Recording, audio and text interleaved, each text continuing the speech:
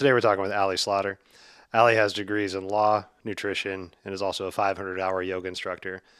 On top of that, she has a visual impairment that classifies her as legally blind. So today we're going to talk with her about her journey through teaching yoga with that visual impairment and how that has strengthened her verbal cueing and other parts of her life. Encompassed with that, we'll talk about healing in general, embracing your gifts, and really stepping into shit that scares you. I hope you enjoyed the conversation. We'll see you on the other side. All right, welcome back to our show. Today we're talking with Ali Slaughter. Ali is a newer friend to me, introduced by a person I'm going to have on the podcast later on named Patrick. Well, one of the many reasons Ali's story really spoke to me is she's a yoga teacher, which is something I share as well. But Ali is teaching with a visual impairment, and that for me was one of those like, oh, okay. What would I do how would I teach a yoga class if I couldn't see the students that I was working with? And that immediately got my head turning. I'm like, okay, I don't care what else this woman does. We're going to figure it out. I'm going to have her on the show because if anything, I just want to talk to her about yoga and how she accepts the yoga practice with the gifts that she has, right? And so Ali is a 500-hour RYT yoga instructor. She is a registered dietary nutritionist, and also has a degree in law. And so has this multitude of being a student of just knowledge, gaining knowledge as much as she can, and now applying that knowledge in this most beautiful, unique way, embracing the gifts that she has on the way. So, Ali, thank you so much for joining me today. I'm really excited to talk to you about how you interpret the practice of yoga and just the life that you live and the cool shit that you've been doing. So thank you so much for being here, Ali. Oh, thank you. Thanks for having me. And that was such a nice introduction. And am I allowed to give a shout out? Oh, most definitely. Yeah. Yeah. Patrick Schwarzkopf, good man. Yes. Claps all around for him. He's one of my lifelong best friends. We went to grade school, high school together. And, there's just those people in life that, are lifers. Mm-hmm. And, yeah. So thank you to him. And I can't wait to hear his episode as well. So I love you, buddy. Hell yeah. Yeah. Big shout out to Big Patrick. Hell yeah.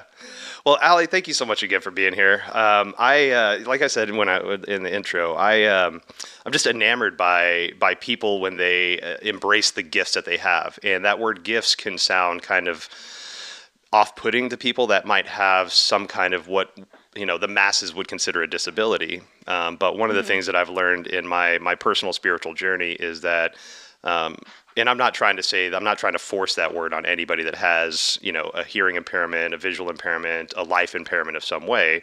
But I do embrace the idea of just changing the vocabulary around the things that we might seem downtrodden about. And, so when we can finally step out of the shadow of what we might feel might be something holding us back and find the way to embrace that thing as a gift, I think it's such a beautiful change in our cellular structure, in our subconscious. It really hits us in a deep way to embrace the life that we have instead of wishing that we had something else or didn't have this thing or, whatever that might be, that wish that we might have. So for you, Ali, were you born with a visual impairment or was this something that kind of progressed over time? I was, and I love your explanation of using the term gift. I think that's fantastic because the verbiage that we use in everything is so important, and the words that we tell ourselves and the words that we say to others. And there's definitely been more than a lot of times in my life that I've felt sorry for myself because of that difference that I have from, growing up to the other kids, turning 16 and not getting a license like the rest of my friends, going to undergrad and walking through through the cafeteria line and having to have my friends tell me what the foods were and not being, and knowing, because I can't see distance, but I can see close up. So I'm not going to put my head down in the food to see what it is. Gotcha. But there's been a lot of, I can tell, from the, I don't know, the way people react. A person that might be working at a restaurant or the dining hall cafeteria, for example. I'm already going on a tangent, Adam. But you can tell that they're kind of like, why does that person need their friend? Can they not read the menu? Can they, like if there is a menu board, for example, I'll stand there and have someone read it to me. So yeah, there are times that, feel sorry for yourself. It's like, God, people know I'm different. You know what I mean? Yeah. And so circling back to your original question, when I was born, the doctors told my parents, I don't think she's blind. And that's kind of where it was. My aunt at the time, she's still my aunt. She passed away. But anyway, she was working for an eye doctor, a specialist, a children's eye doctor in St. Louis. So she got me in. They discovered that I wasn't completely blind, but I, tests, whatnot. So I was put in glasses when I was a year old. I switched to contacts when I was 12. I have to say real quick, I bet you looked damn adorable with glasses at 1 year old. My little one, my youngest Harper, has astigmatism in her eye, and had to have glasses when she was like 5 or 6. And it's just the most adorable thing when children wear glasses. I don't know what it is, but it just melts my heart. It really is. Good Lord, it's so cute. It really is. Yeah, my mom still has all my little pairs, including numerous broken pairs, because I'm the oldest, and I.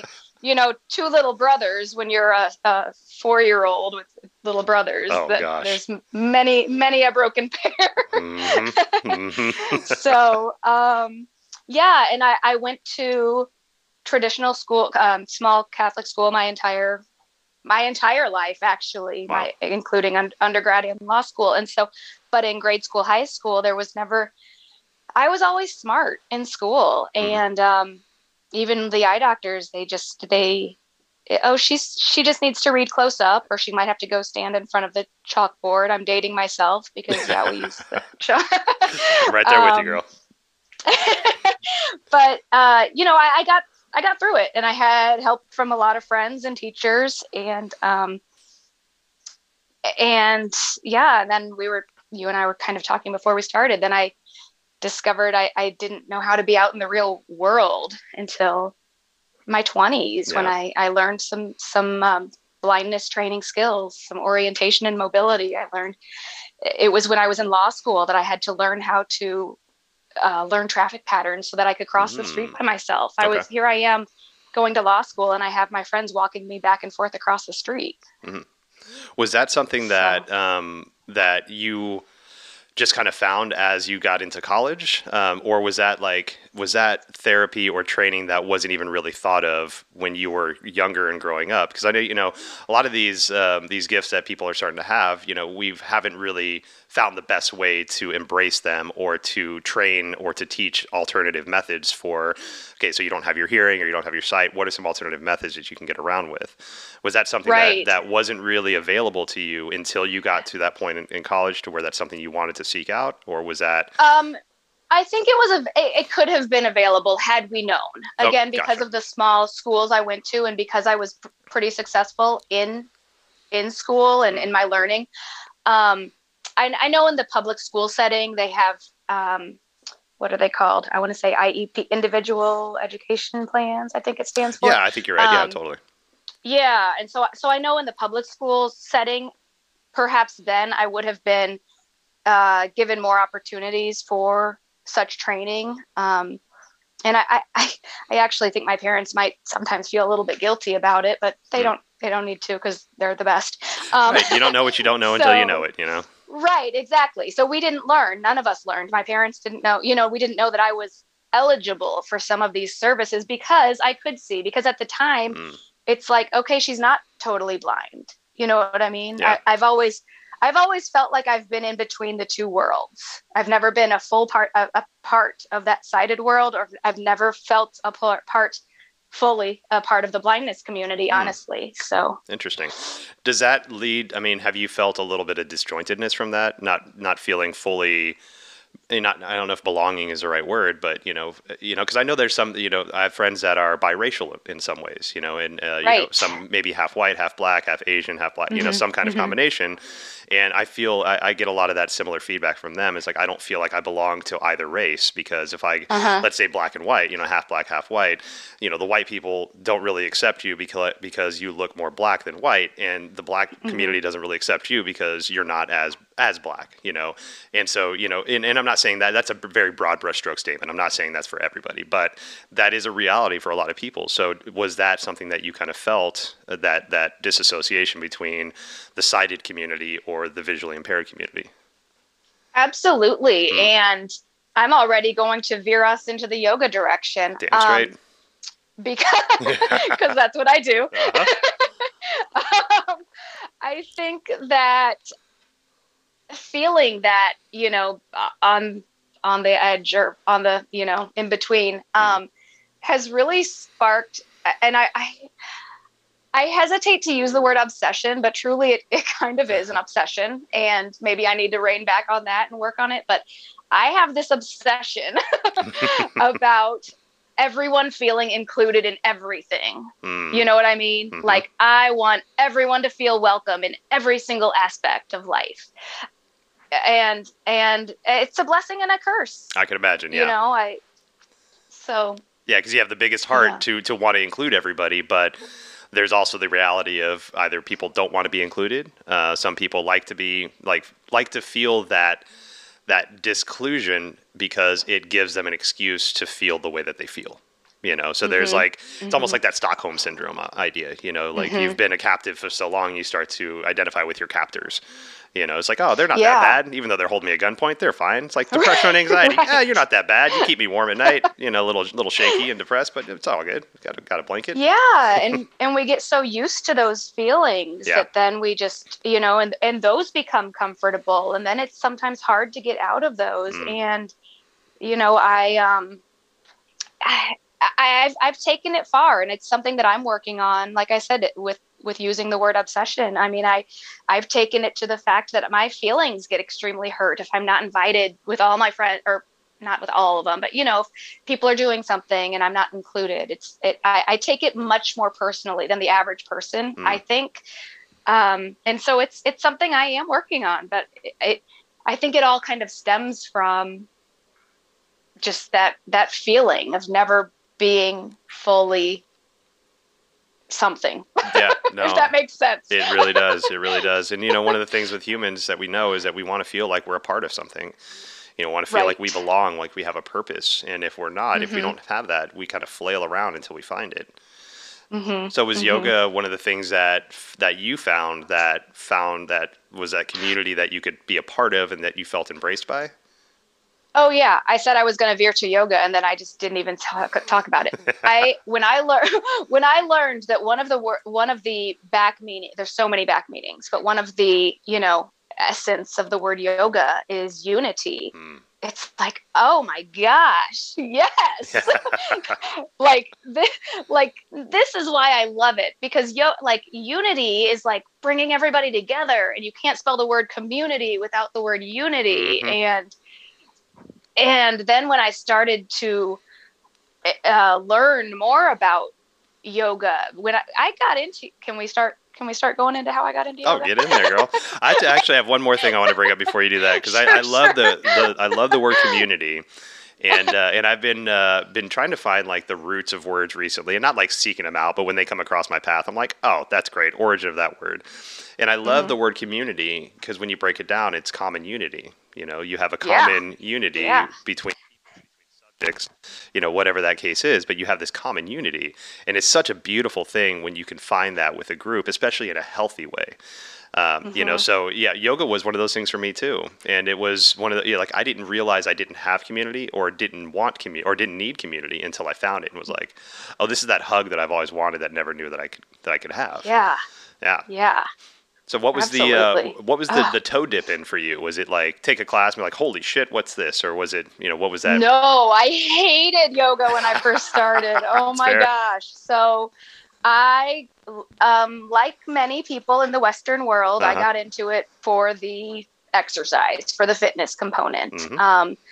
I've always been pretty active, and was lifting weights a lot, and, lifting weights shortens your muscles, and yoga helps to lengthen them. So, I'm like, I need to start getting into some of these yoga classes and trying to, because I'm not good at after a workout, like doing stretching or anything. Right. So I need to do some yoga, and I people listening here might not obviously don't know this, but I'm pacing around my room as we talk. I told you, because I have a lot of nervous energy. Like I always need to be moving, and still even and again, that's something I'm still working on. Because with yoga, we'd like to try to embrace that stillness, and we all need to learn how to slow down. But so the first couple times, I took yoga, I'm like, in Shavasana, I'm like, oh my God, is this going to ever end? It is the hardest pose in yoga. Oh my God, I hate this. This is so boring. And I stuck with it, and I really started to enjoy it. However, at the same time, when I was going to classes typically with a friend, and oftentimes I didn't know what we were supposed to be doing. So I would have to turn my head to try to look at my friend who was next to me, or, whatever other person in the class, whoever the closest person was, if I, didn't exactly know what we were doing. So, do you mind if I ask a question? Did you let the teacher know ahead of time when you came in that you had a visual impairment of any sort, or was it just like, hi, I'm Allie, I'm going to go take class? Yeah. Okay. No, I didn't. It was at the local gym, it was like it wasn't like a yoga not that there's anything wrong with that. Yeah. I used to teach classes at the gym. You know what I mean? Totally, yeah. Just a different environment. It really is. Yeah, definitely. It's more of the classes are you can get a really good class still, in my opinion, right? So this is my take on gym yoga versus studio yoga. You could still get a great class. It's the community side that really, I wouldn't say is lacking in a gym setting, but you definitely get more of an opportunity to have community in a yoga studio setting. In my opinion, that's the way I do that. And just from my experience, that I agree. Right. Yeah, so I got into yoga for the workout essentially. Stuck with it because I started reading more and more about the benefits of yoga on anxiety, depression, PTSD, all of which I also live with. And okay, I'm gonna keep doing this, keep at it. And then I liked it so much that I'm like, you know what? I struggle at this because I can't always see what's going on, but I like it. I'm starting to like it. I'm starting to be okay in Shavasana. Right. I also don't currently have a job and still don't really know what I want to do with my life. I know I don't want to be at a computer all day long. I know I want to interact with people. I know that I just love people. Like I said, you and I we were already best friends after we talked the first phone call last week. Now we're like Facebook friends, and we're besties now. Yeah, you're on my Christmas card list. I'm going to send you an invitation to my kid's graduation. Like, things are happening. I'll probably meet you in a couple months when I go out to visit Pat and Liz. So. Hell yeah, exactly. There you go. It's in the works. But yeah, so I'm like, I know I want to work with people. I know I want to also help people to improve their own lives, to feel better about themselves. And I just started thinking more and more about the yoga teacher training. Also, I can see better in dim lighting. And so I'm like, I can just be here in community with people in the dark. Like, awesome. That's helpful for me in my eyes. So play to your strengths. That's beautiful. Yeah. So I did it. I was actually I see this eye doctor, a specialist in Iowa, every 2 years. And I was sitting in an appointment, and it was November of 2017. And the student, it's a teaching hospital. The student was like, is there anything that you don't do because of your vision, because of your eyesight? And I was like, I'm scared to go to India by myself. That was my immediate response. And he kind of laughed, and he's like, well, I wouldn't go to India by myself either. And then I start thinking, and I'm thinking, well, why not? Like, why wouldn't you? I didn't say this to him, but I'm like, why? Right. Why wouldn't you go? I know plenty of people that travel solo. I know plenty of people that have gone by themselves. So then I don't know, something just sparked, and I'm like, you know what? I'm going to do it. And I'm going to find a yoga teacher training program there. And I did. I started researching programs. I found one that offered scholarships. I applied for it. I got accepted. And by May of 2018, I was on a plane to India by myself. Damn straight. Hell yeah.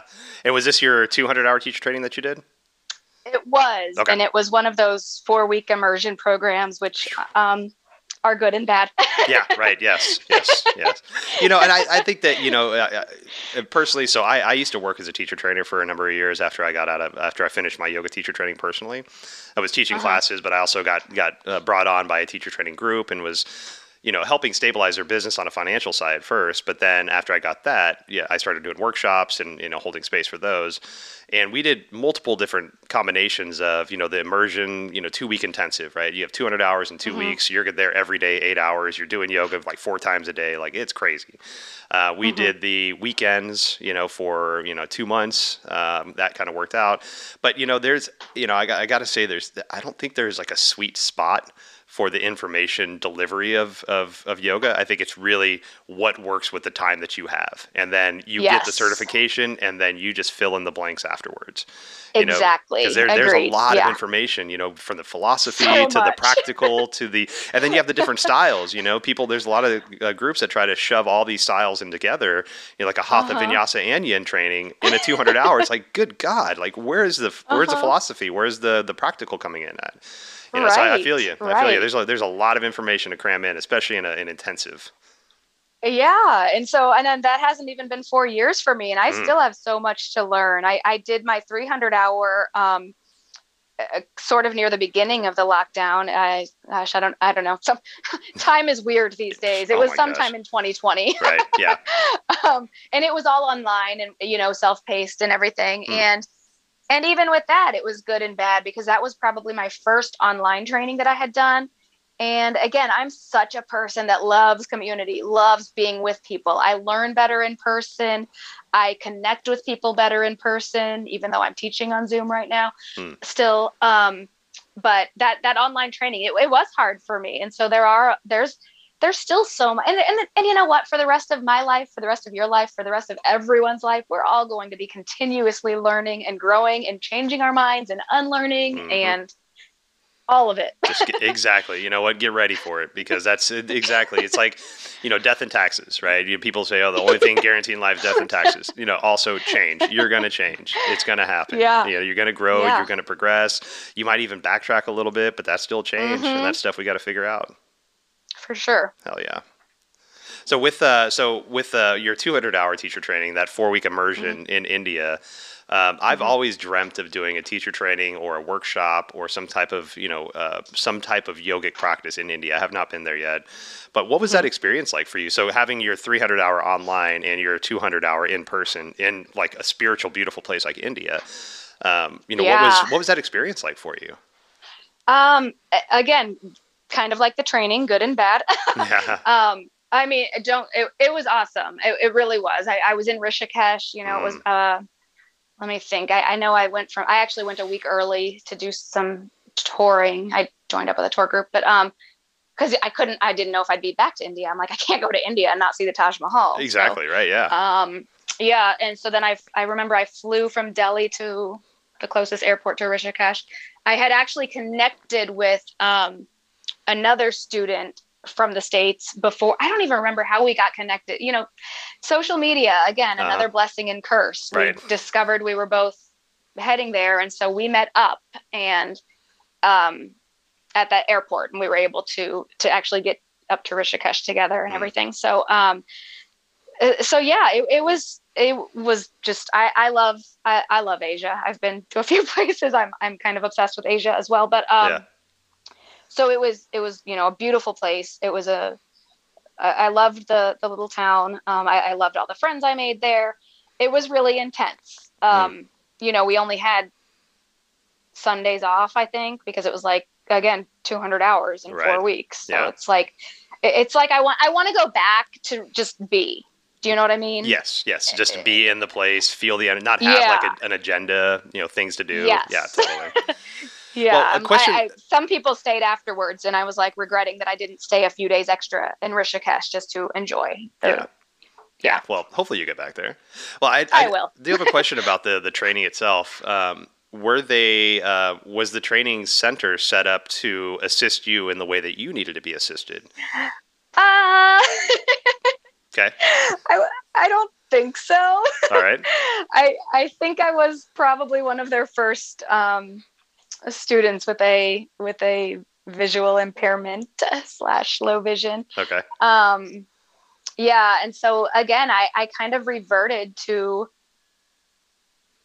I'm a lot better now as an adult, and I started learning how to do this in undergraduate as well as especially in law school, becoming an advocate for myself and what I need. So I was a lot better about that to the trainers there. Yeah.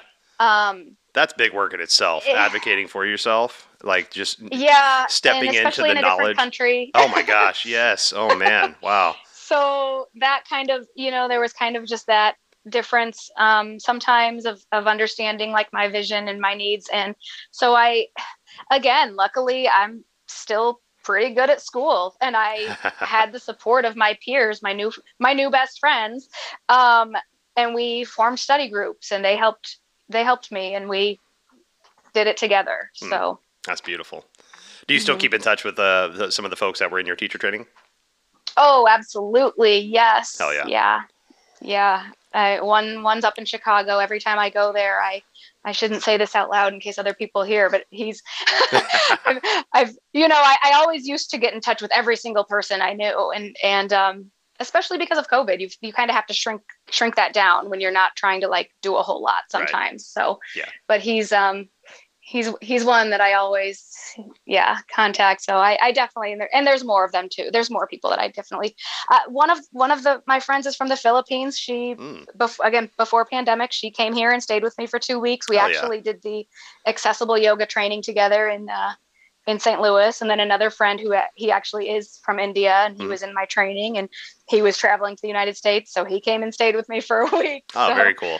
I love taking yoga classes in Chicago. I've been to in and out of Chicago a number of times for conferences, and my past life, working in corporations and things like that. We have conferences in the big hotels down there and shit. But I always would find yoga classes, and I do have to say I didn't find many individual studios. They were mainly like a Core Power, or I think one of the corporation or the corporate concepts up there is called Yoga 6. Or one of the masks, And so still, I like to support the individuals as much as I can. Those are the type of studios I teach at, but got to get your yoga where you can. And I've gotten some really, really great classes from some folks in Chicago.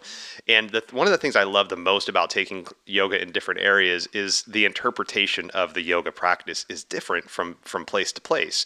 And it could be even from city to city, like I could be taking yoga in Seattle and then go 20 miles to Kirkland, and it's vastly different, the interpretation of what a vinyasa or a power practice might be. So, when I go to Chicago, and they're doing transitions that I've never thought of, or, all these different sequencing that hasn't crossed my mind. I'm like, yes, fill this up. This is what I need right now. I need the creativeness. Yeah. I need the that community, the ideas. It's so beautiful. Yeah. And I think it's just person to person as well, teacher to teacher. We all just kind of, it's like how I go out on tangents, I think we all just sort of make it our own, and then take our own out into the world, and then hope that everyone else takes it out on their own as well. Do you know what I mean? I do. There's 7.5 billion different people in this world. That gives us 7.5 billion different perspectives. Like, we can't all think the same, see the same, and experience the same shit. It's a very good point. Yeah.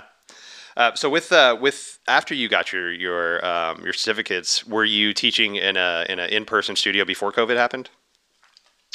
I was. So for about a year. So it took me, I finished 200 hour in June of 18. It took me until February to start teaching. I was so nervous, and again, a lot of it came back to my vision. All right, I got the certificate. How am I actually going to do this? I can't.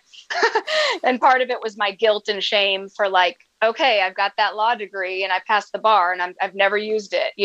I can't just continue to get these certificates and not use them. Right. So I'm going to force myself to. Here we are getting into the shit that scares you. Besides my flight to India by myself, but I went down. I remember it was November. I'm having a brain freeze. The day after Thanksgiving. I don't know. It's like small. It's not Small Business Black Saturday. Friday. Maybe it was Black Friday. Black Friday. Yeah. No, so maybe it was small. So it was the Small Business Saturday. Okay. Is that what it's called? I don't know. Yeah. Anyway, yeah. So I'm downtown in my hometown, and the yoga studio is having like a special, and I go in. And I was just like, the owner was there, and I'm like, so what's your process of hiring yoga teachers? She's like, oh, are you one? I was like, well, yeah, I guess, kind of. I got my certificate, but, and I've never taught, and I'm pretty nervous about it. And she was so great. She was so kind. And she's like, I'd love, whenever you're ready, I'd love to have you just teach me a sample class. And she kind of stayed on me, and I so appreciate that. And I'll always be grateful to her. Her name's Vicky, and because she emailed me in December and in January, just letting you know whenever you're ready. So in February, I taught a couple 30-minute meditation classes. They didn't go over great. Again, Western world, most people want to move and, come to yoga. So one of the other teachers put out she needed a sub for the end of March. And I was like, I'm just going to sign up for it. Like, I basically, again, forcing myself to do something. Like if I don't just sign up for something, I'm not going to do it. So that was the end of March of 19. So then I started teaching there, and then I added the local gym where I had originally started my yoga practice. Yeah. I added another studio. I added the community college. I added a senior center. So I was teaching at 5 different places by the time the lockdown started a year later. Damn, good for you. Really way to lean into that fear, just like, I'm afraid of it. I'm just going to put my damn heart and soul into it. Yeah. And it was, oh gosh, I was so nervous. I'm sure, as everyone is, I was so nervous. However, I remember talking to a few different teachers, like, okay, how'd you start? Like, what'd you do?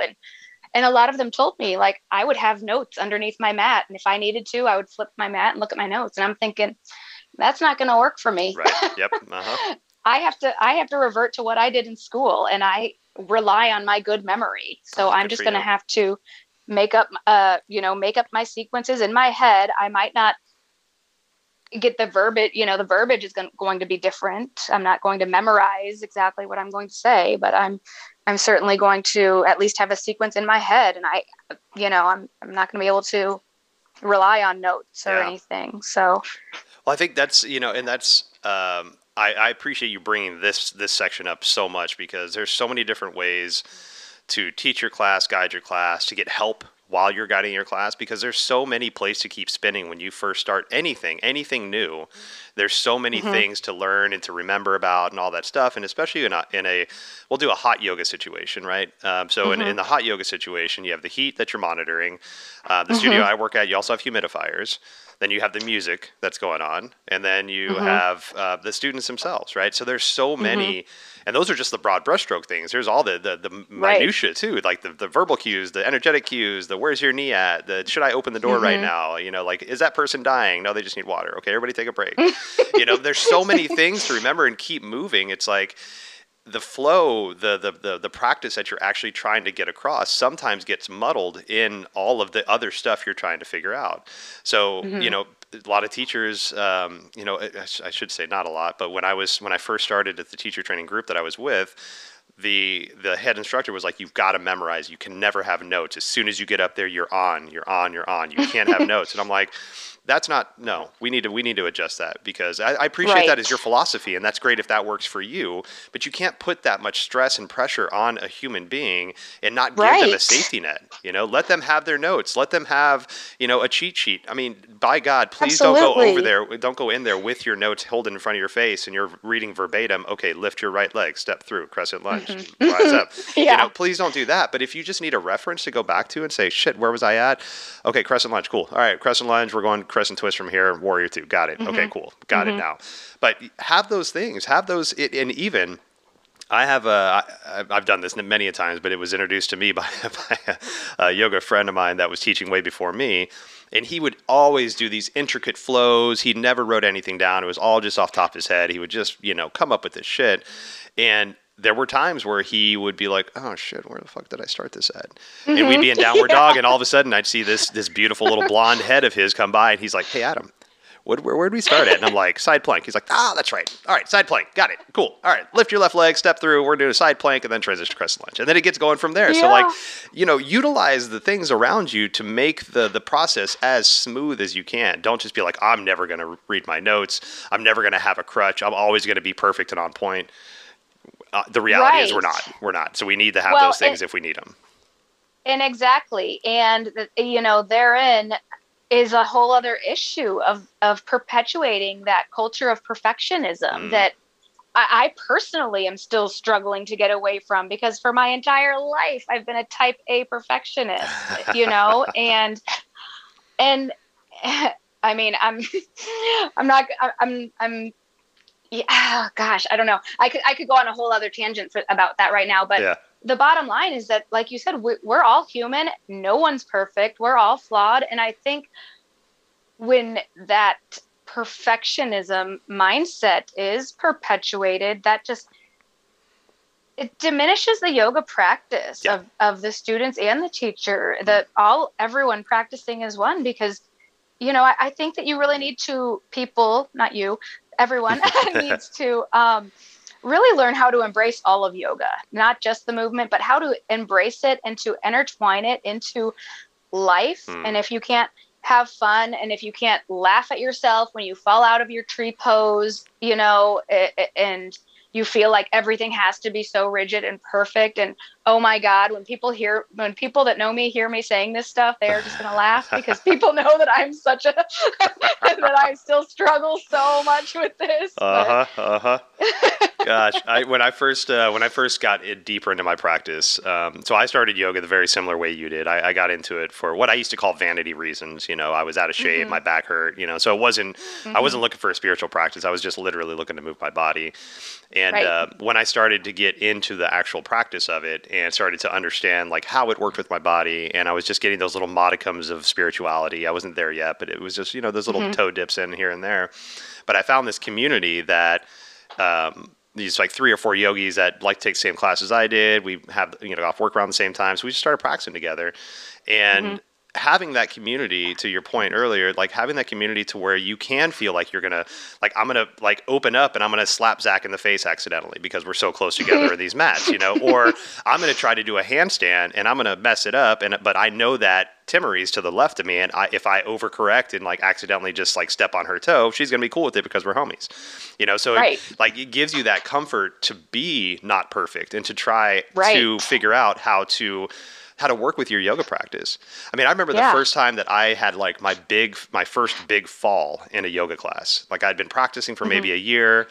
I finally got the confidence to try to jump from downward dog and land in a crow pose. Like I'd been working on crow, I was doing good, but I was trying to like get that momentum and jump forward.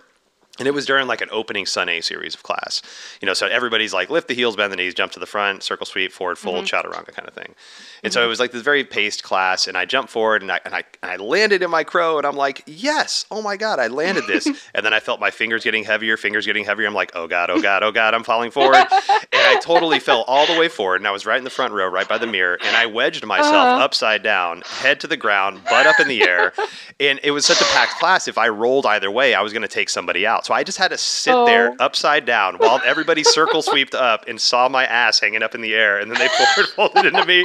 And so moral of the story is after everybody got through their chaturanga, I righted myself, and the teacher came over, Tang, and he came over and he said, "It's okay, Adam. Not everybody was born a ninja.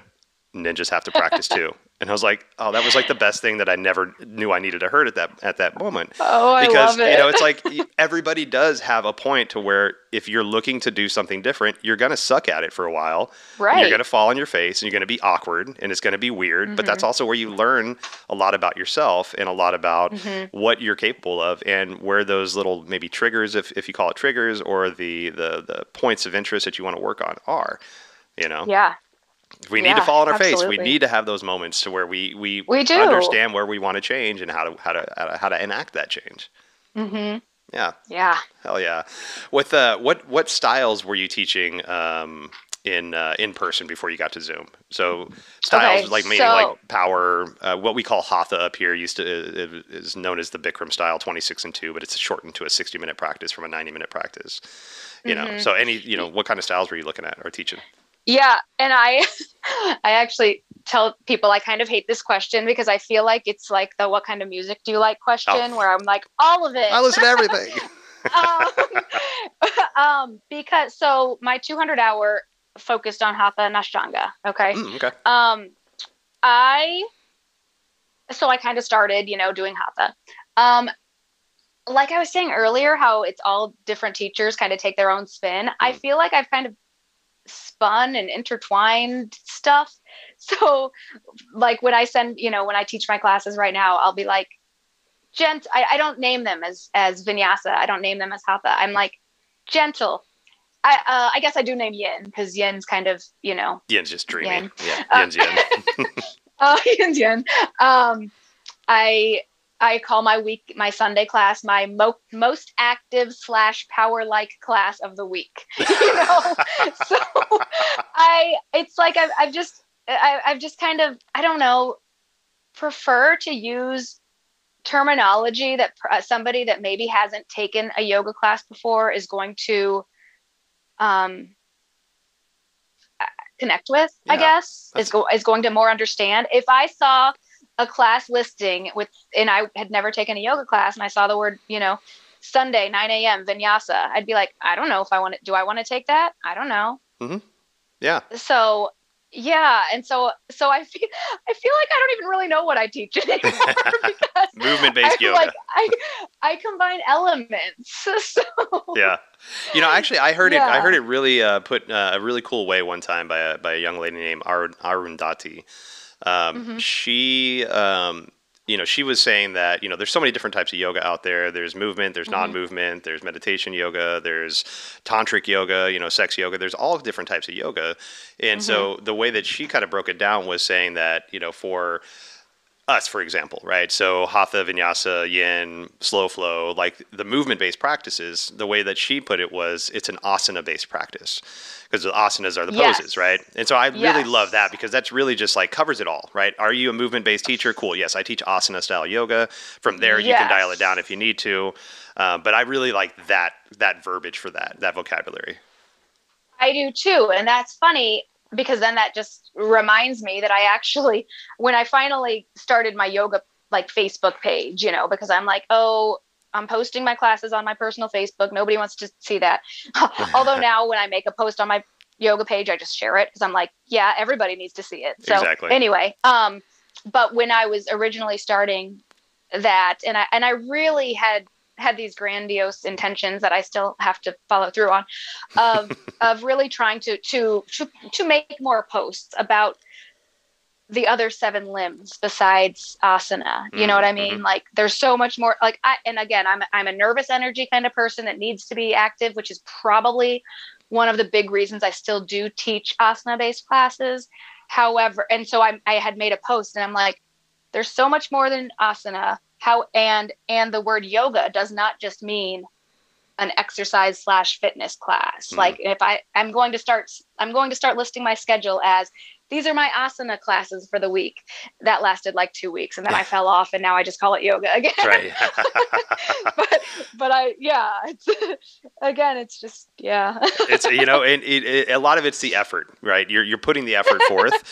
Sometimes the effort doesn't stick around, but it's that initial effort, you're right. I think a lot of us, we beat ourselves up for that stuff, and we get in those shame cycles of not I'm the queen. right. And it's, the thing served its purpose when it needed to serve its purpose. And if it didn't stick around, we can always dig into why, but the guilt and self-shame model that we start to go with in our head of like, oh, there's another thing that I didn't follow through with, or, whatever that is. It's like, okay, if anything, we let's say don't succeed or don't fully see something through just so we can hear that guilt and shame cycle. And then that's the work to stop that. Right. So if anything, it's like self-sabotage on purpose. So you can just feel that shame cycle and stop that shame cycle.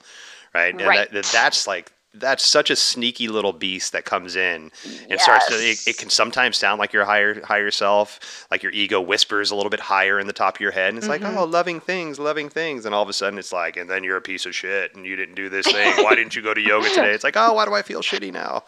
Yeah. Yeah. It just sneaks in Oh, there. so much. Mhm. All of it. With and that's really stepping towards one of the other things I really want to talk to you about is self work, Mm-hmm. and we all have some kind of work to do, whether we realize it or not, whether we have the time or not. And I think that's a big key that kind of gets lost in the healing community. Is healing is a commodity that not a lot of people have the time, the space, the energy, the money for. Right. And there's definitely healing Mm-hmm. modalities out there for people that don't have, a big financial stability or whatever that is. But it's also, you have to create a lot of time for healing. And if you have Mm-hmm. 3 jobs to support your family, and then between those 3 jobs, you're also making 3 meals a day for the family and getting that family up and ready for school and work and all those things, like, to be frank, where do you have that time? Right. So healing Right. it's a luxury that not a lot of people have. But we Mm-hmm. all have that healing journey that we can take if we have the time and the energy for it. Mm-hmm. And so talking to you, precursor to our conversation today, you kind of alluded to a healing journey yourself. And I would love to kind of talk to you about that, because there's, we all have layers to our healing journey. Some of us have like internal trauma that we've dealt with. Well, actually, probably all have internal trauma we've dealt with, Oh, yeah. but not all of us have, like you're visually impaired, right? So that's something Mm-hmm. that probably has something that's something you've had to come to grips with and had to accept and Mm-hmm. had to do a lot of healing around, to get to a point to where you're at now. You're holding space for yoga classes. You have multiple Mm-hmm. degrees. You have your own yoga channel. You have all these things that confidence that got you to a point, to a place to accept you as you are, and still probably work to do, because we all have that work. But so much. it's So much. yeah, but it's shining through the work that you have done so far. So where did that path start for you? Where did that healing journey start for you? Yeah. Gosh. I don't know. Like you were saying, we've all kind of got that. And I think when I was a teenager was when some of that, like, anxiety and depression, those underlying issues when I started to notice them, but didn't label them as such, didn't really realize that's what maybe some of those issues were. And then as I, continued in life, I saw different therapists and whatnot for some of my mental health struggles. Mm-hmm. And I remember, and I, again, exercise has always been a form for me of healing. It increases that, serotonin and everything, that happiness booster. Right. And yet I struggled so much, and I still struggle a lot. And hearing you, use the word confidence, referring to me, it just like blows me away, because I still struggle so much with my own self-confidence. And I remember I was in a pretty dark place in my, I don't know, 7-8 years ago. Okay. In general, mentally. And I remember a friend saying that yoga wasn't going to help me. Oh. Going to yoga teacher training wasn't going to help me. And at that time, again, I still didn't know all the benefits of yoga, but I was determined to make that a part of my journey and to see, because I had read so much about how healing yoga could be for, the mind and the emotions and the body and all of it. Yeah, the whole package. And so then after my training and just that 4-week intensive, I didn't practice for a few months, and then actually went to Chicago, saw a couple of friends from training, and we found an independent yoga studio and went to a class. And then so that was in 2018. 2019, I decided I'm going to practice every day, every morning, even if it's 5 minutes. And I'm going to at least take, if I'm not going to, I might just do one sun salutation. I might be in child's pose in the morning, but I'm going to do something. There you go. And I've stuck with that. So since 2019, 2020, 2021, I haven't let a day go by, and it might not be a movement-based practice, like I always like, especially on times that, like say I've been traveling or something, but I will at least take 5 minutes to, again, focus on one of those other limbs, focus on my breathing, to take time to just try to calm myself down. And honestly, yoga has been one of those healing tools for me. I'm in a completely different space now than I was 5-7 years ago. Right. I'm still not that. I'm still not healed. I'm still healing. And we're all going to be on a healing journey for the rest of our lives, because shit's going to happen. We're going to have hurts, and we're going to have losses, and we're going to have changes. And we have to learn how to breathe through them and get through them moment by moment, and just continue to try. And I think that's all any of us can do, is to just continue learning how to move forward and to try to be a better person than we were a moment ago. Damn straight. I had somebody on not too long ago, and we talked about the concept of being healed, like with the ED at the end. And I'm like, man, I've never even thought about that as far as like, healed, I'm done. Fucking great. Finally. Whew, that was a tough ride. It's like, God damn, I don't think that'll ever happen. You know, and that's not even taking into account the stuff that I haven't even encountered that I need to heal from. You know, that's just the 41 years leading up to where I'm at now. Like, there's still so much that I haven't even thought about, that I haven't even realized that I need to unpack yet. Like, shit, I sit with a men's group now, and I had a men's group last week. My father passed away like 12 years ago. I'm not over it by any means, but I thought that I had dealt with it and grieved and done the things.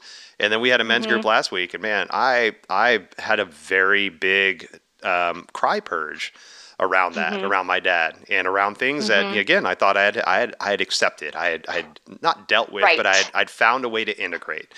And but no, I'm sitting there, you know, blubbering, you know, just like having a big, nice, beautiful, ugly cry about my dad and about missing him. And you know, so again, like, there's, fuck, man, I don't know if I'll ever just like throw my fists up with joy and be like, healed. No, maybe that's how I'll go out. Maybe that's how I'll go out. You know, I'll be having a heart attack on the way out and be like, I'm healed. Yeah, absolutely. And you know, I think that I think a lot of those experiences, they really make us who we are. And again, they don't ever go away. They're still going to be a part. And there's things from my childhood that I haven't thought of, and that I, like you said, unpacking. It's like you come back to it and be like, oh, I think that might be where this started. You know, it's like you kind of put some stuff together, and then you got to, you know, I mentioned long time ago that my aunt passed away, and that's been almost 20 years. And like you said about your dad, like, I mean, I can still hear her. We were so close. I can still hear her voice and her laugh, and I could have a dream about her randomly sometimes, you know. And then I think generational trauma plays a big part, even in who we are as people, you know, stuff that happened in my own family before I was born that's reverberated in me. Yeah. I had a we could have like 5 different conversations, Adam. Let's do it. I'm taking notes. We'll get back to it. But you know, that's a really good point, because when I started working with somebody, you know, when my healing journey started, I was you know, still dealing with my own shit. I don't think anybody can help me. I'm going to help myself, and just dove into it, and, you know, found a lot of help through books and podcasts and, you know, information. But once I got to a point where it's like, all right, I would like some help. I need somebody to hold space with me, therapeutic dialogue, you know, take me on some journeys, blah, blah, blah. And I started working with this woman named Holly. And she told me, one of our first sessions, that it's such a profound thing to tell somebody and to remember for ourselves, is that the healing that you're doing is not just for you, but it's for your entire lineage of humans that came before you, that didn't have the time, didn't have the knowledge, didn't have the understanding, or even the wherewithal to know that they needed to heal. So you're doing your healing, not just for yourself, but you're healing generations of trauma that's happened before you. But also look at the example you're setting for all the people that are currently in your life. You know, and not to be like, look at me, I'm doing good stuff over here. But when you can quietly hold that space and show your family, your friends, the people around you, your life, that you're willing to do that hard work on yourself, like that really ripples through the community in a beautiful way. And it's not going to be absorbed by everybody, but the one or two people the 5 or 6 people, whatever it is that see that you're on a path that is improving your life. And it's like, shit, man, where do I start? Where can I dip a toe in? You know, that's such a beautiful example to hold for people. Yeah. Yeah. And again, circling back to the healing and to the word confidence that you used. I mean, when I was in that place, I was still on Facebook, for example, and I didn't post for a solid, I don't know, 3 to 5 years. I couldn't even, I had such bad anxiety. I couldn't even I would see other people's posts. I couldn't even hit like, I couldn't comment. When we haven't even gotten into like the whole Zooming and teaching on Zoom COVID stuff. But when I started getting into that, I had to start posting. I had to start getting myself out there. And, you know, I've always tried to be a pretty open person about my own struggles, and I don't always communicate it the best with people. So sometimes, and again, it's always something we're working on. And so sometimes, like, I would avoid it. I had a big avoidance problem, or if I tried to discuss it, it wouldn't come out right. Things would be taken wrong, you know, so I had to start posting, and I would make 3 different people look at my post. Is this post okay? Is it okay? Does it sound okay? Can I write this? I would be, I mean, for those first few weeks, months of posting, I mean, I was shaking as I hit that post. And even still now, depending on what I write or put out there, and, you know, you've social media stalked me. So you've seen that I try to be pretty open. I'm very wordy. Brevity is not my strong suit, but, I try to put shit out there, you know, and I still, depending on what it is, I still might have someone read it first for me. Like, does this sound stupid? Is this okay? You know, am I sounding, and I think, again, it's kind of that fine line, because I don't want people to think I'm, depending on what the topic is, feeling sorry for myself, for one. I don't want people to feel sorry, you know, like to pity me or to say, oh, I'm so sorry. Oh, you've gone through that. I'm so sorry, you know, whatever. Right. But I also don't want people to think I'm trying to, like, oh, I'm so great. Right. You know what I mean? Yeah. It's like, where's that, like, how do I find that fine line of, like, of really wanting to share my own experience to hopefully help just one person know that they're not alone if they have these same feelings. And yeah. Yeah. Well, the social media side is very, very difficult. And I think a lot of people in any kind of,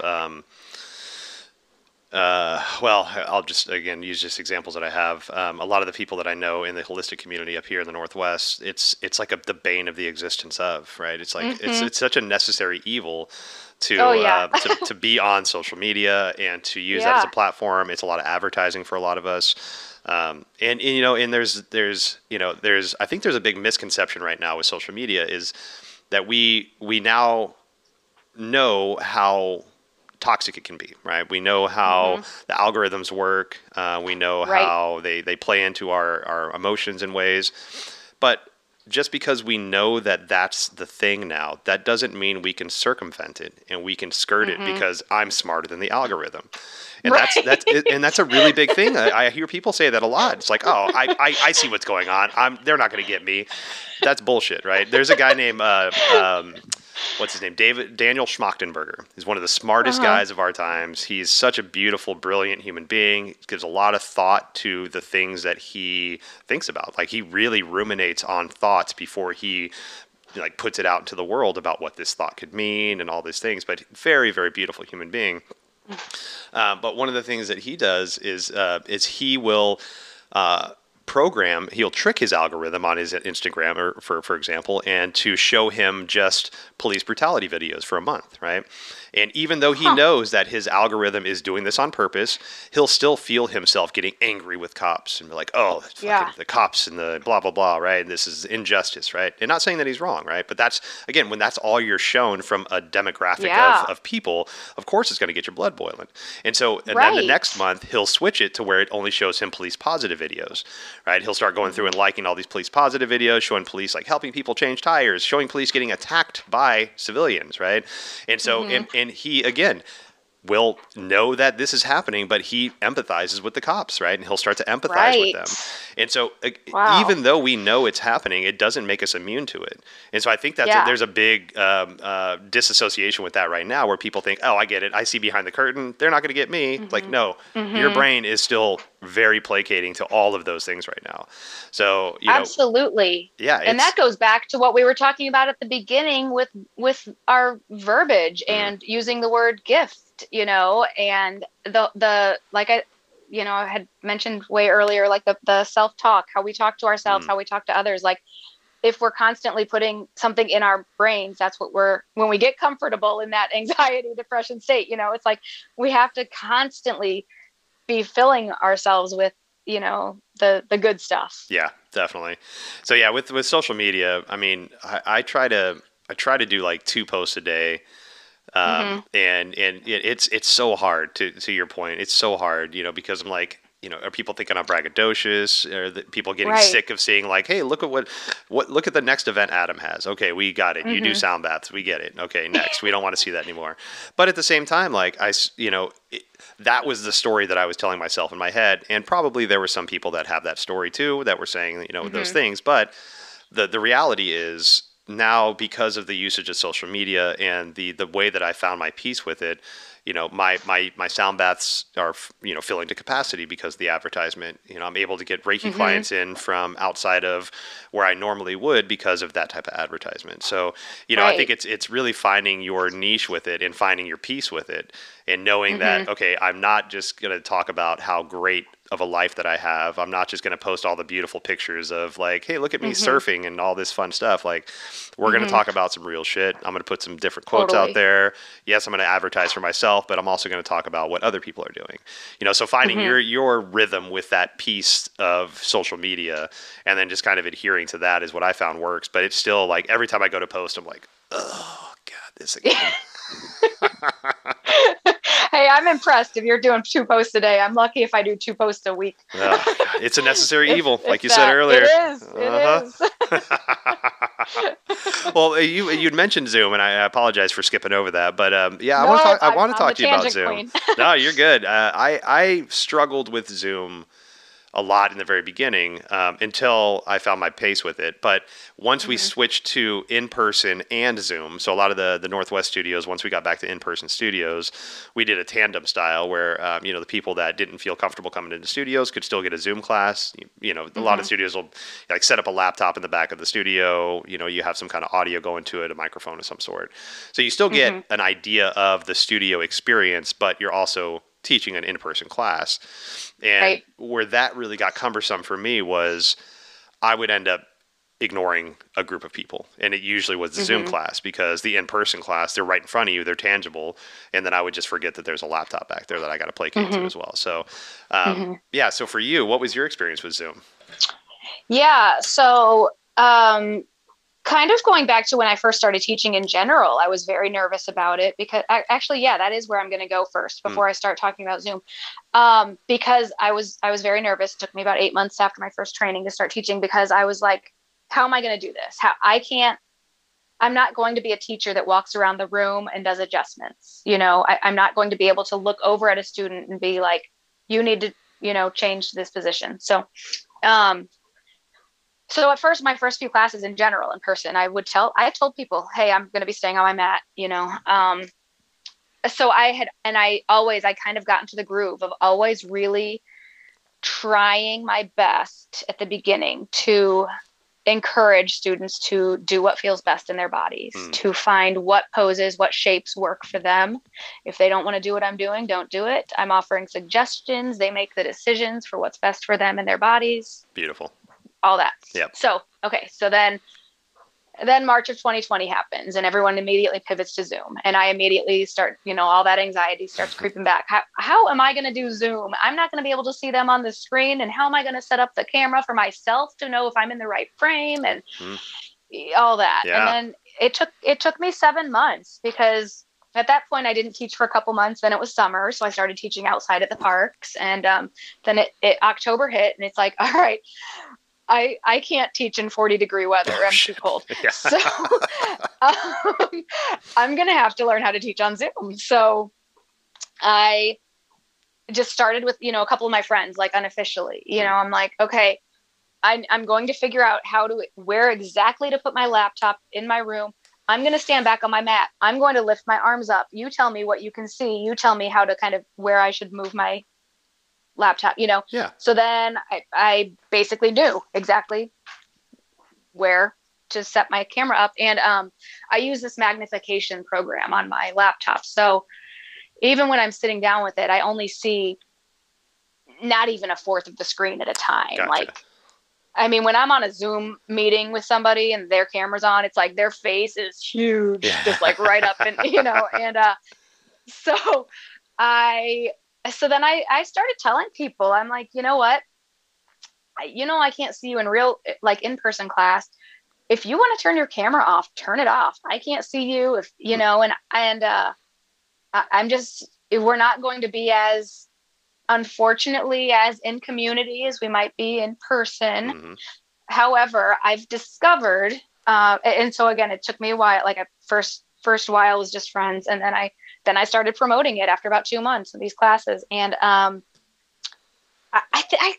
don't know if everybody likes it, but I think some people do like it. I think people do like having that ability to have that camera off, to truly just be in their own zone, to not worry about what other people are doing next to them, to not worry about other people thinking that they're doing something wrong. And I think it actually gives people, more of a chance to be more introspective in their own practice, to listen more to their own bodies and what they need, and I've had people tell me like, that was a fast class today. I was in child's pose most of it. And I'm like, good. Exactly. Yes. Wow. That's a really good perspective. It's almost like giving them permission to really do their own practice. Like we always tell people, this is your practice. Do what feels right. Don't do anything that hurts. Exactly. But then you still see people like pushing themselves through because, and I can do this myself. Like I used to be like halfway through a vinyasa class, like say I'd been like, oh, I am effing tired. I'm not going to do this last chaturanga. And then my buddy Zach next to me does a handstand to chaturanga, and I'm like, fuck.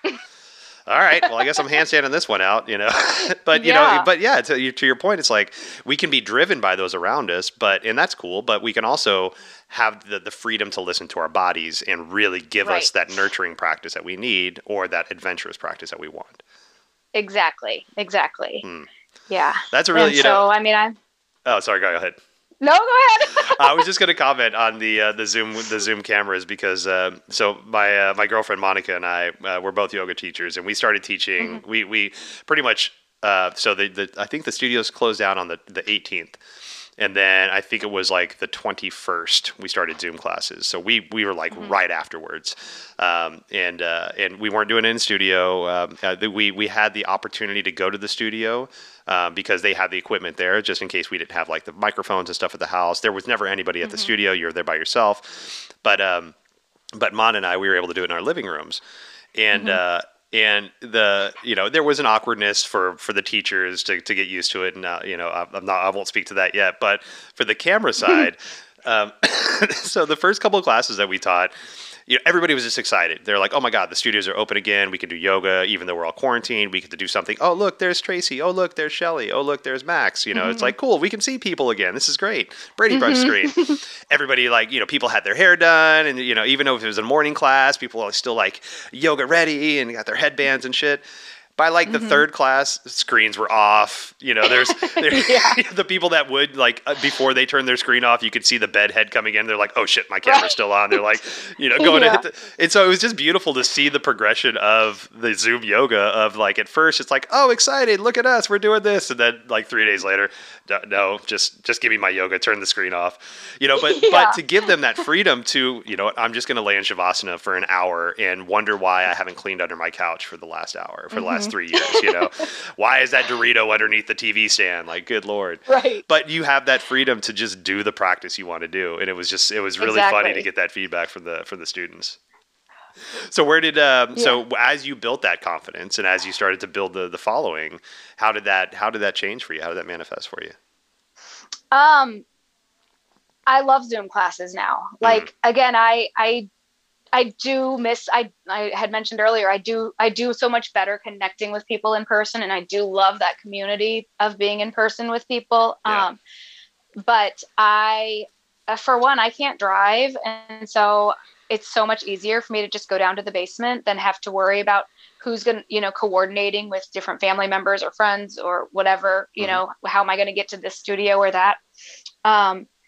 So selfishly, I love the convenience of Zoom. And also I've been able to continue teaching, like when I have, gone to, now that, we can start safely traveling again.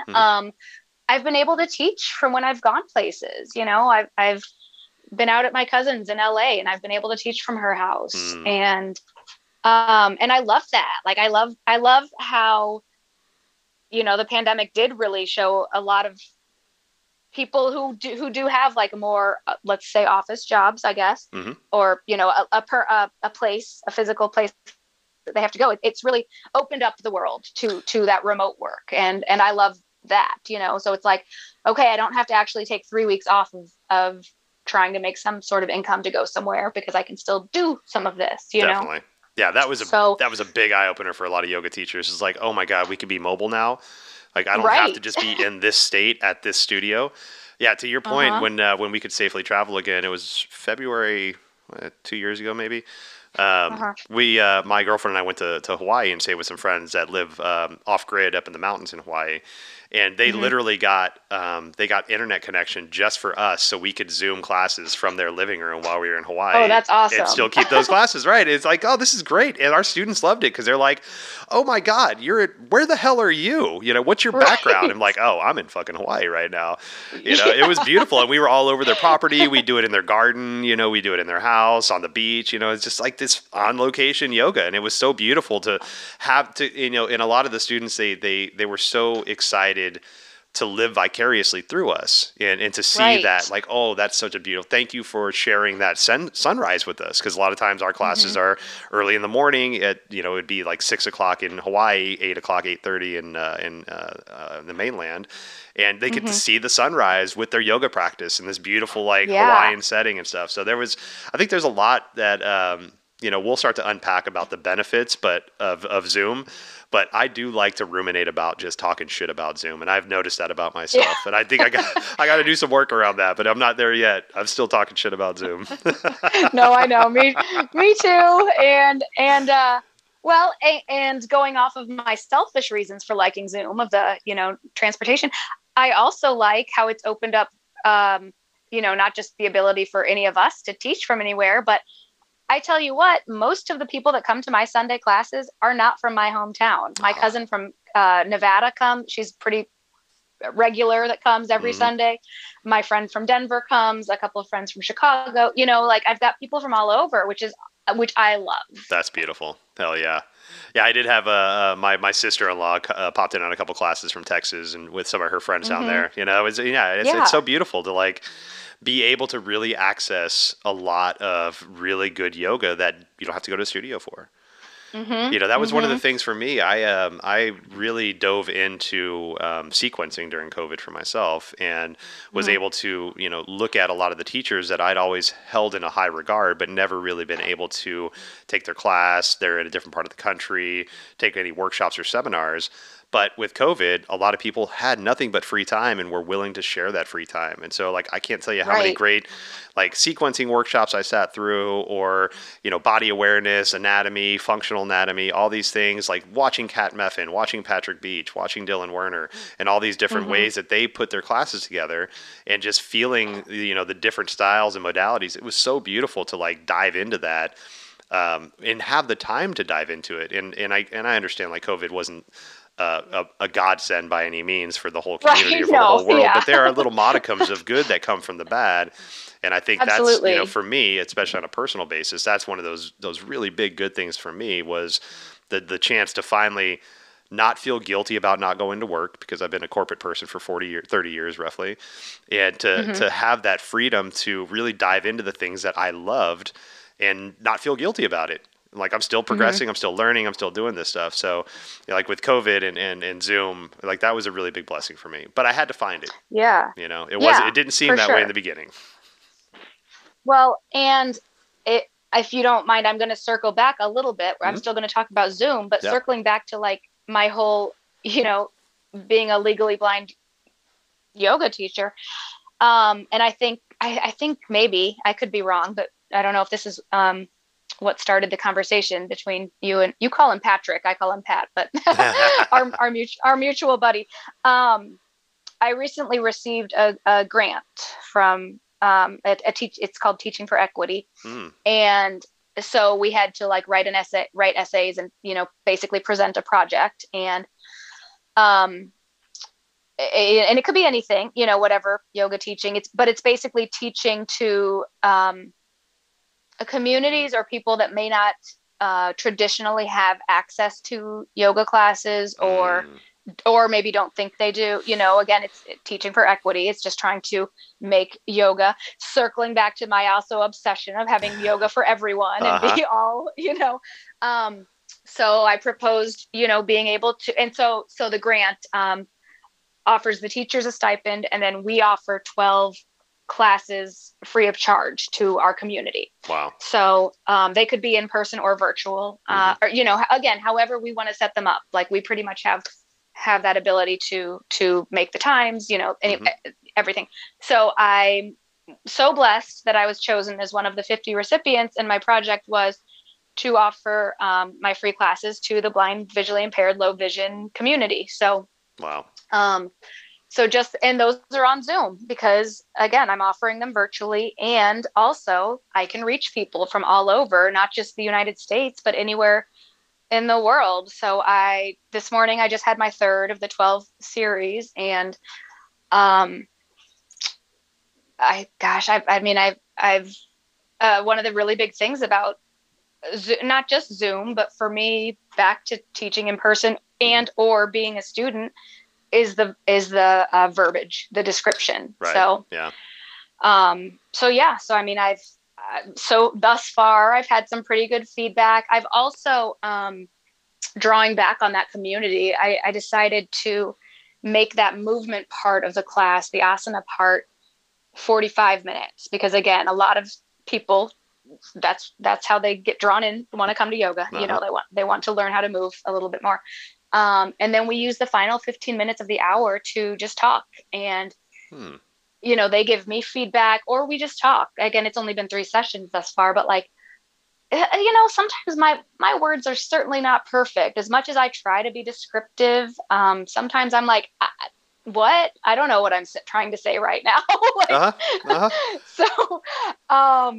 So yeah, we've had some feedback afterwards, and they'll be like, what exactly did you mean when you were trying to explain this? And then I'll kind of have to reformulate what I meant. But I'm so happy to hear that you're giving the student space to give you that feedback, because that's so important for the students to realize that they can give real-time feedback to their teachers, and to ask follow-up questions about that stuff. Like I've never taken a class from you, so I don't know what your cueing's like, but you're welcome. Hey, you know what? I teach Sunday mornings at 9, but I'm gonna try to make one of your Sunday classes. Like I love trying out new teachers. Oh gosh, what was I thinking about? Oh, I lost my train of thought. I know, it's one of those brain freezes. Yeah. I don't know. I'll come back to it in a minute. Let me see if I can think about it. Okay, so, but with Zoom, and so are you growing a platform now, or a following now with the visually impaired community, or are you finding a mix of like all different kinds of people are finding your classes? Yeah, yes and no, both and nothing. Once again, the answer is always all of it. So I don't know if people are, when I first started teaching on Zoom in general, and also in life in person pre-pandemic, most of the people that came to my class were fully sighted. That being said, I still taught how I needed to learn. So I still have, described everything. And also when you're on Zoom or in person, it's not good if you don't know, even if you can see someone, you shouldn't have to like turn and crank your head to try to look at what someone's doing. You know what I mean? Yes. So, so when I first started putting stuff out there, I had quite a lot of people coming to my Zoom classes. It's definitely fallen off. Zoom fatigue Yeah. whatever the Yeah. times. I am not an evening person. I do not teach any classes in the afternoon or evening. Like I am all morning all the time. And it's early for a lot of people. You know, it's 7 a.m. in Seattle for you. Right. I mean, yeah. So, so I understand that. So, that being said, I've had a really good turnout with these Teaching for Equity classes. Granted, they're free. I actually offer all of my classes in general donation based because not only do I want my classes to be like physically accessible for people, but people are all at different financial stages in life. I want them to be financially accessible. I want people to know that they can come to a yoga class, and I don't want them to be held back because they can't, you know, they might not be able to afford the $10, $20. Like, right. If you can't afford to come to my class, I still want you to have some yoga. Exactly. And I guarantee you what somebody else might be paying me will help to make up for that. So damn straight, you know, and that's a beautiful place to work from. That's the way we run our Reiki sessions. It's like we have a price, right? If you can meet that price, great. If not, what can you afford? Everybody needs healing. I'm not going to turn you away just because you ain't got stuff in your pockets. That's totally fine. You know what? Bring me a brownie, all right? Bring me a piece of cake. Yeah. Like, it doesn't matter. An energy exchange of some sort, but get your damn healing in. Don't let finances stand in the way of your healing if you can find it. Exactly. Yeah. Exactly. So yeah, I'm still, you know, I'm still trying to get out there to everyone and hope that, again, there's so many teachers out there, and not everyone teachers for everyone. I will say that I had someone come, a blind student come to my first 2 classes last week. My classes are Wednesday and Saturday for that program. Okay.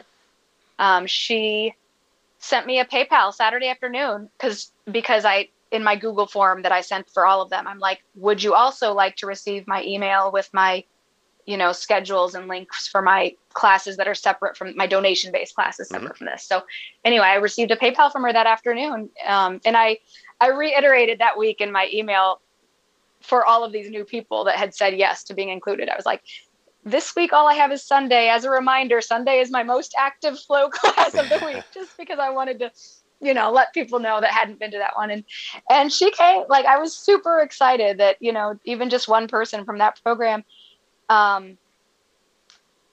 enough of my class that she also wanted to come to, you know, one of my donation based classes. Hell like, yeah. It really, granted, I don't know what her feedback is yet, but but you know what, you got her there. That's a huge step, you know. And you know, I think so.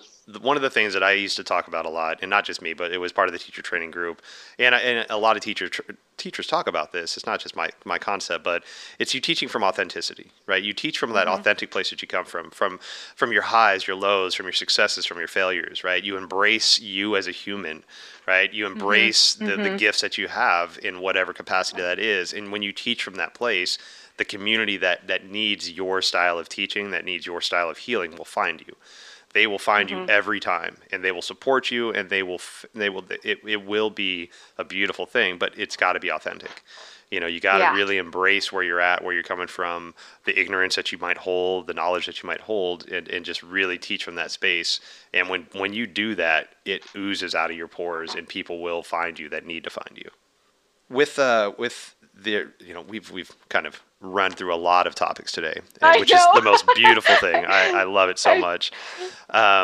As you're kind of putting all this together, like everything's in flux right now. Movement, you got building in your online yoga. You're doing a little bit of trauma-informed yoga trainings, you know, on the side.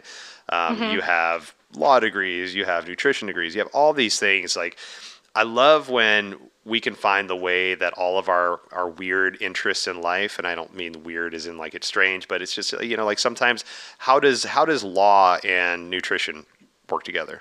You know, I don't know, but you know, for the person that holds that information, when we can find the way that all the cool stuff that we're interested in find their niche and their piece and their place in the puzzle of our personal lives, those are where those actualization moments happen. And you find that beautiful product, that beautiful gift that you have to offer the humanity, because of all the cool, weird, random things that you've learned throughout your life that nobody else can put together because they don't have the brain capacity that you have as an individual, right? Because everybody's brain's built differently. So when we can find the ways that all the cool information that we have mesh together into this beautiful thing that we can present to the world in some kind of way. Do you feel like you're moving towards of like, man, all of this stuff is starting to make sense in some kind of way, and this is what I'm now working towards to culminate all these things together? Yes and no, I guess. Gosh, I I feel like my brain is not as full as it used to be. Like, maybe it's just age. But I was telling someone the other day, I'm like, there is no, like, how did I make it through law school? There is no way I could do that now. Like it's been, almost 20 years since I graduated undergrad. So almost 20 years since I started law school. But yeah, so anyway, but there are just little things that fit in with all of it that kind of circle together. And sometimes I would tell people, like, I regret going to law school, or especially regret going back to school for nutrition and dietetics, because I really never used that one. But actually I did. I was probably the unhealthiest in general, like physically in general, when I was going to school for dietetics. And I just kind of like learned and it changed my eating habits and the way I live my life. And, so I mean, I incorporate all that knowledge, but like for like law school for example,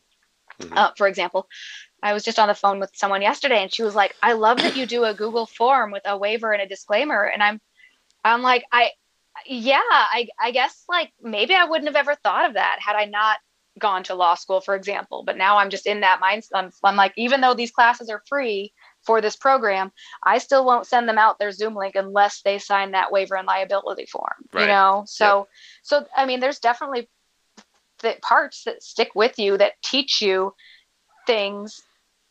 So I guess what I'm trying to say is, like, it didn't take me as much or as long to seek out that type of information because I already had that kind of knowledge in. Yeah. You know what I mean? I do. And that's a big important one for a lot of people in this holistic community that don't have the full understanding of the CYA procedures, right? The cover your ass procedures, right? And that's something that I was very, very thankful for having in my previous life, in my corporate life. I worked in restaurants, and so from slips, trips, and falls to waivers for things to like all the CYA stuff you really have to have. A lot of people don't really understand that when they get into yoga teaching, energy work, things like that, because a lot of the people in those communities, at least early on in the practice, or whenever this started to gain popularity, didn't have a lot of I shouldn't say that, but maybe didn't have the awareness of the things that we need to make sure that the world is still the world, and the world is kind of vicious at times. And if you come across the right combination of person with viciousness, then that can be pretty nasty for the individual, right? So how do you protect yourself in those situations? And so, yeah, I share that. I the first couple times I sent some stuff out and had some Reiki people signing waivers. I got some sideways looks, but I'm like, that's where I come from, man. I got to make sure that if something goes sideways, that my family is still taken care of. Well, as we start to kind of like wrap things up here, there's actually one word I want to bring up, because I was reading through a couple of your Facebook posts, again, social media stalking, and and you had made a post about aparigraha, non-attachment. One of the yamas and niyamas. One of my nemesis. Oh my gosh, it's such a hard one. But I really appreciate the post that you had about non-attachment, and that's something that I made a few, so I don't know which one you had looked at, but it's the most recent not one. that it matters. You don't have to. Yeah. Not that it matters, but it's I just to kind of comment on your earlier message about the post that you make. I really appreciate the post that you have read, the post that I have read that you've made, and you're sharing information that might be like very, very common vocabulary to some people, but might also be that thing that nobody's heard of or that person hasn't heard of, and it's like, oh my god, what is that word? Non-attachment? I attach to all kinds of, and then you go through it and like, oh my god, I'm relating to this. It's just like that little bit of fish hook. It's like, oh, I got you now, come on in, buddy. So are the yamas and niyamas, is that something that you're kind of working through? That's something for me. I mean, it's something I kind of dip in and out of. You know, I'd like to put more time towards the yamas and niyamas and the understandings of and the applications of. But it's something I kind of feel like I dip in and out of, you know? Mm-hmm. Yeah. Same. It's like, I just, I love them. Like, I love rereading and relearning about them all. If you were to give me a test, right now off the top of my head, I couldn't list them all, without a cheat sheet. Right.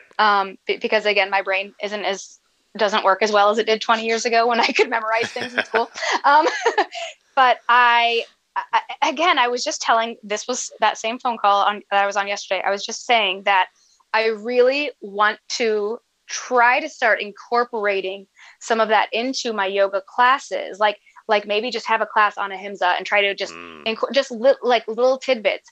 However, I'm so busy talking because I'm so busy describing everything during my class. Like I'm using so many words to describe what we're doing so that my classes are accessible for both sighted and blind participants, that I'm struggling to figure out. I'm like, okay, so maybe first I need to just get people in with the asana classes. And then maybe I need to create a workshop series, or like a 6-week series or a 10-week series, you know, like, all right, we might not do so much asana, or maybe we'll do a half hour of asana and then we'll do some, you know, some philosophy work, and we'll talk about ahimsa or, you know, whatever. And, but yeah, in life, I definitely, like you said, I definitely dip in and out of thinking about them. I just reread the Yamas and Niyamas book. Great book. Yeah. Deborah Adele. I think so. Yeah. Yeah. I think. Yeah. And there are like study questions at the end of each chapter. And so again, another one of my intentions is to really go back and look at and work on those questions. And they're really great because I think it was like, I want to say she suggests like using a month for each one. So it's like, for this month, focus on like these questions on this one, you know? So it's not just a fast homework assignment. Like it really encourages you to delve in. And so again, that's another one of my goals. Right. I'll get to it. We'll get there. Yeah, that's just keep that list moving. Keep that list going. You know, that's with journaling. That's such a beautiful modality for healing. And I too would like to be better about journaling. I would like to make more space for that. And journaling about the yamas and niyamas, about the 8 limbs, just like giving yourself a month. That seems like a lot more achievable for me, instead of like, because then you have time to ruminate around it. You have really time to like sit with it and be like, okay, so today this is what aparigraha meant for me, non-attachment. But tomorrow, non-attachment might mean something totally different. Like my oldest daughter's 17 and she's about to go to college, and I gotta have really strong aparigraha practices around her leaving and creating that life for herself that she feels is going to be beneficial for her, not the life that her mother, stepfather, and I and Monica have decided. So it's really her choice, her life. Get out there, make me proud, make yourself proud, and you're gonna fuck up, but it's part of the journey. And what I also love so much about, just focusing on the yamas and the niyamas, like, yeah, these words are very foreign to, a person that hasn't studied them. But trying to create a story around them, or trying to explain them in real life ways, real stories. I think it helps people to realize that, oh, that's a part of yoga. Okay, maybe I am doing yoga if in my life I'm focusing on do no harm, but I didn't realize that it could be called ahimsa and it could be a part of yoga. So actually, am I practicing yoga? Oh, awesome. Yep. And I think it just kind of circles back to also I just love them, because it's like, if we all really did delve into the yamas and the niyamas and just try a little bit each day and a little each moment, we all would be better people. Right. It really, it's such a beautiful, like, not like a rule book, but it's just guidelines, just these, here's these little bumpers, like, how are you studying yourself? Right. How are you loving your neighbor? How are you staying safe? Like all these different ways that, it's kind of like the golden rules of life, just presented in a different way, right. different context. Yes. Yeah. Yeah. And I think we just all need that, again, none of us are perfect. We all make mistakes. We all do, uh, we all F up, Mm-hmm. A constant daily. Yep. We all do things we regret. And it's just coming back to that and being like, I'm going to try to be better this afternoon. And I'm going to mess up again. Mm-hmm. And then I'm going to realize that, and I'm going to reflect on it, and I'm going to try to be better again. Yep. I'm going to continue with that cycle of trying to be a good person and of accepting myself and others, and just trying to spread some love, kindness, and compassion out into the world. Damn straight. And I love that you mentioned, with this next breath, it doesn't have to be tomorrow, right? Oh, I fucked up today. Like I screwed my diet up today. I'm just going to end up eating cake all day. And tomorrow I'm going to start better. Like you can change that immediately, like with meditation for me, for example, like, I'll notice my mind wandering, and then I could just throw up my hands and be like, oh, my mind wandered. My meditation is ruined today. But that's the immediate response to, okay, cool. My mind just wandered. I don't need to know what I'm going to have my grocery list. Come back to your breath. How do you feel your breath on the top of your lip? Do you feel that? Cool. All right, sit with that space. And then your brain's going to wander again, and you're going to catch it and come and bring it right back. It's the same thing with life. Like, you don't just throw up your hands and be like, today's fucked. Screw it. Right. All right.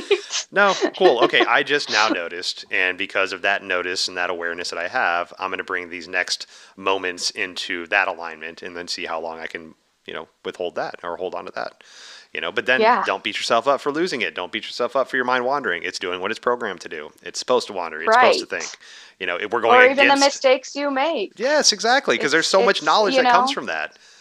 Yeah. It's like, I have spent a lot of time in my past, making a mistake and being like, I'm a terrible, shitty person. I hate myself, but those are, again, just those stories that we tell ourselves, and we have to rewrite them, and I think so many people, we focus on the bad. We dwell on the bad, me included. I'm working through everything. But if we really start to remember the good things that we've done, and the parts of us that are, overwhelmingly, I think people are more good than bad. Yes. Agreed.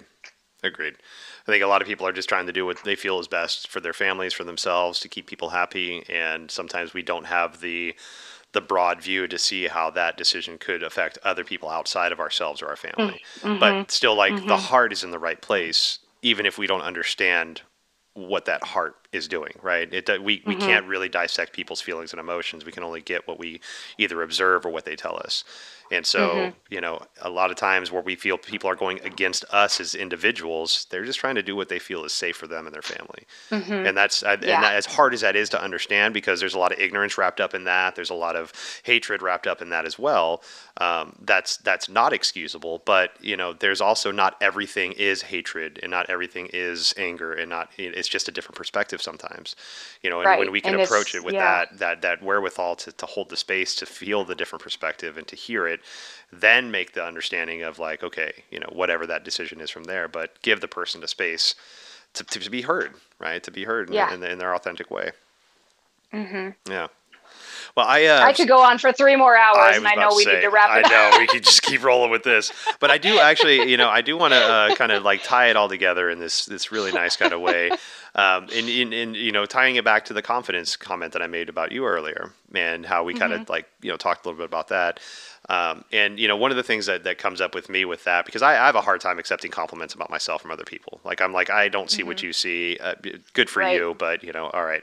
But but we as the receiver of the compliment shouldn't diminish the complimentor, because that is something that it might have taken them a lot to get the confidence to say hey, I really appreciate this about you, right? And so one of the things that one of the quotes that I love that kind of wraps up around this idea is, my relationship with you isn't based off of how you see yourself, but how I view you. Because we are the hardest on ourselves. We know all the dirty shit we've done. We all know all the stuff that all the weird thoughts, all the stuff that we could be judged about. We know it more intimately than anybody else. So of course, when somebody comes to you with hey, you look great today. It's like, oh God, I just woke up. My hair's all fucked up. I have cereal on half my face. It's like, what the fuck? But but they see that in you. And just because you don't see that in yourself doesn't make that untrue for them. Right. Right. And so hopefully that truth that we can accept from the others will help us start to diminish that story that we tell ourselves that we're not enough, that we're shaming ourselves for whatever decision we made or didn't make, or blah, blah, blah, whatever bullshit story we have. And then we start to really feel the love from outside of us, and let that kind of build us, and find that confidence, or that sure-footedness, or whatever you need to have to really see the beauty that you hold as a human being. Yeah, I'm really working on, when someone compliments me or says something nice, I'm really, and I don't do it all the time, but really working on trying to just say thank you instead of, arguing. Yes, exactly. Yep. Thank you. Okay. I will sit here and I'm going to awkwardly smile and just say thank you. And then I'm going to tear up and walk away because I don't feel I deserve that. Yeah, exactly. Oh, yes. The human experience. It's a beautiful thing. Oh, well. Yeah. Allie, thank you so much for joining me today. I really loved our conversation, and I'm so excited. So did I. Oh, man. I'm so excited to see what you keep doing.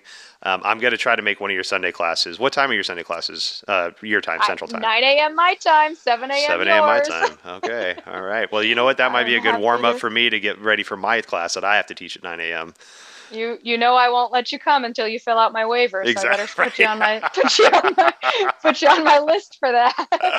Oh shit! All right. Well, if I don't see you online anytime soon in the next couple of weeks, I hope to see you in person when you come visit Pat.